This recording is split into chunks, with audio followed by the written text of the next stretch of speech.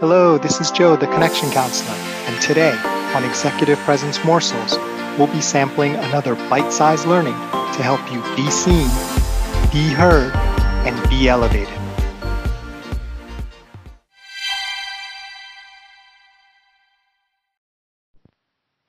Hello, this is Joe Kwan, the Connection Counselor. Welcome to Season 16 of Executive Presence Morsels, and hope you're having a fun 2022 so far. You know what's not fun? Stress, right? I haven't met many people who said, stress is really fun. I want more stress. Well, today we're going to try to be a little more nuanced about that. And this week, we're really going to talk about stress and leadership and how the two can interact and try to expand our minds in terms of how we view stress as well as more adaptive ways to deal with it. I owe a huge debt of gratitude for a lot of the content this week from a fabulous book that I read, I don't know if it was last year or the year before, called Hijacked by Your Brain by Dr. Julian Ford and John Wortman. I'm going to try to remember to write a book review on my website, and there's a link in the podcast notes that you can get to that, and also a link to the book if you're interested in buying it yourself.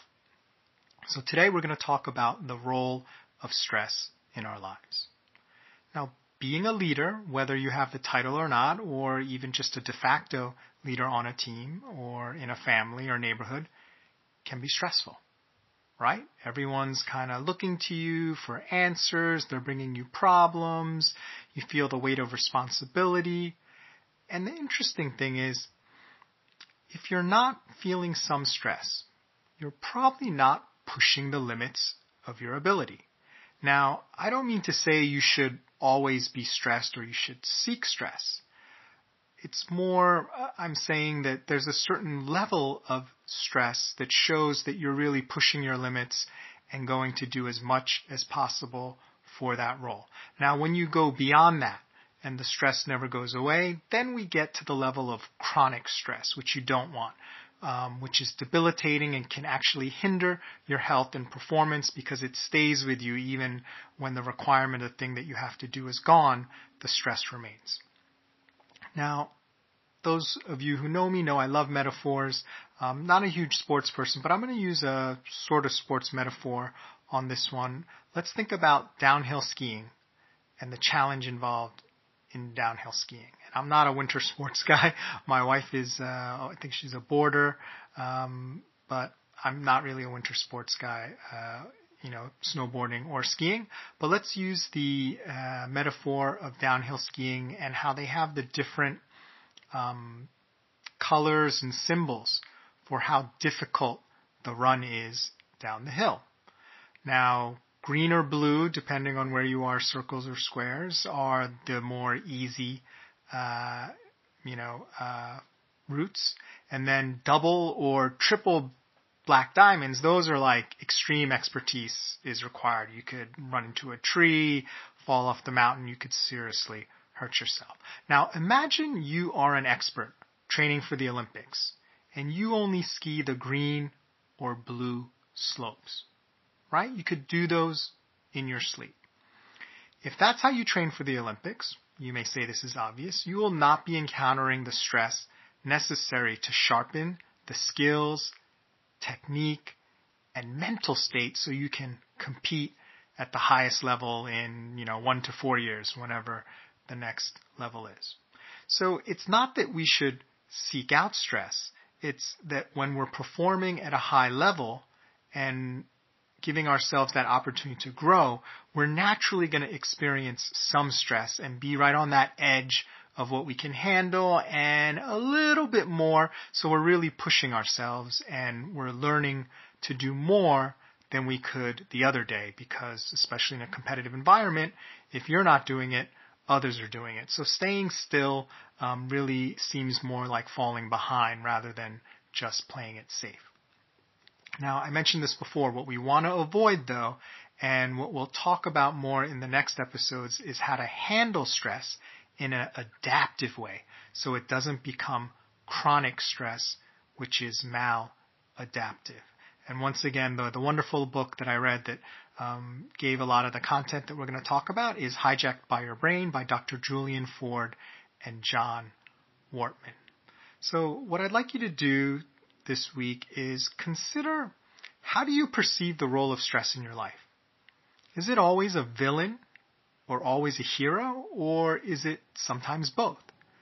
Consider what life would be like if you had no stress at all, nothing to strive for, to overcome, or deal with. Would that really be the utopia fantasy state that we sometimes think it would be, or would it actually be something much, much less desirable? In our next episode, we'll take a closer look at why we have stress in our lives, its role, and how the way we deal with it is so important. I'm Joe Kwan, the Connection Counselor, and thanks for listening to Executive Presence Morsels. Remember, it's not what you say, do, or wear, it's how you make people feel that generates executive presence. Nothing else matters.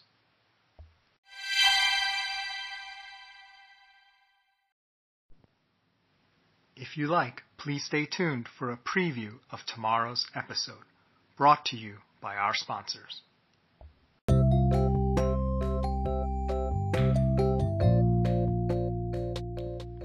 Have you ever shared a great idea only to be ignored or have someone else take the credit? Why do some people consistently seem to advance faster? Have you ever implemented performance feedback and expected things to change, only to have a new hurdle placed in front of you? I'm Joe Kwan, the Connection Counselor. After years of coaching clients and while writing my book, Unlock Your Executive Presence, I discovered executive presence is the key to unlocking your career. But what is it? How do you get it? And can it be taught?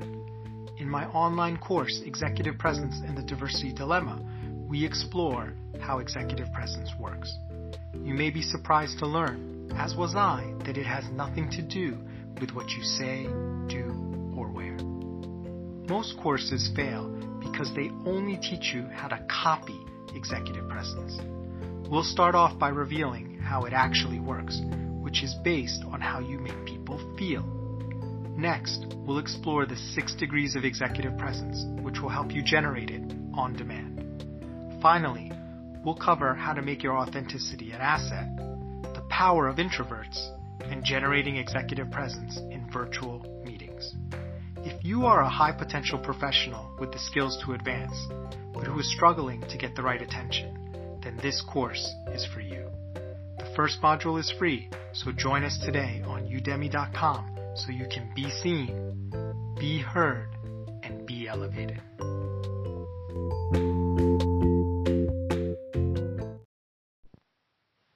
Hi, it's Joe, the Connection Counselor, and welcome back to Stress Week, Season 16. We're talking about stress, and today we're going to talk about the alarm that our stress sort of serves a role as.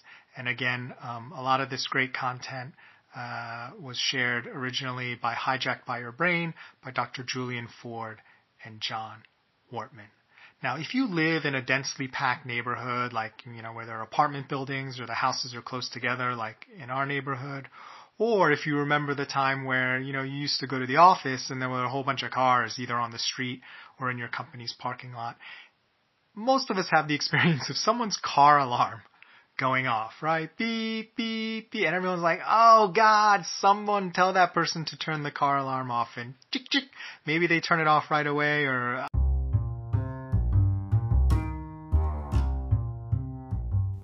Thanks for listening. Can't wait to share the rest of the episode with you. Join us next time for another tasty executive presence morsel.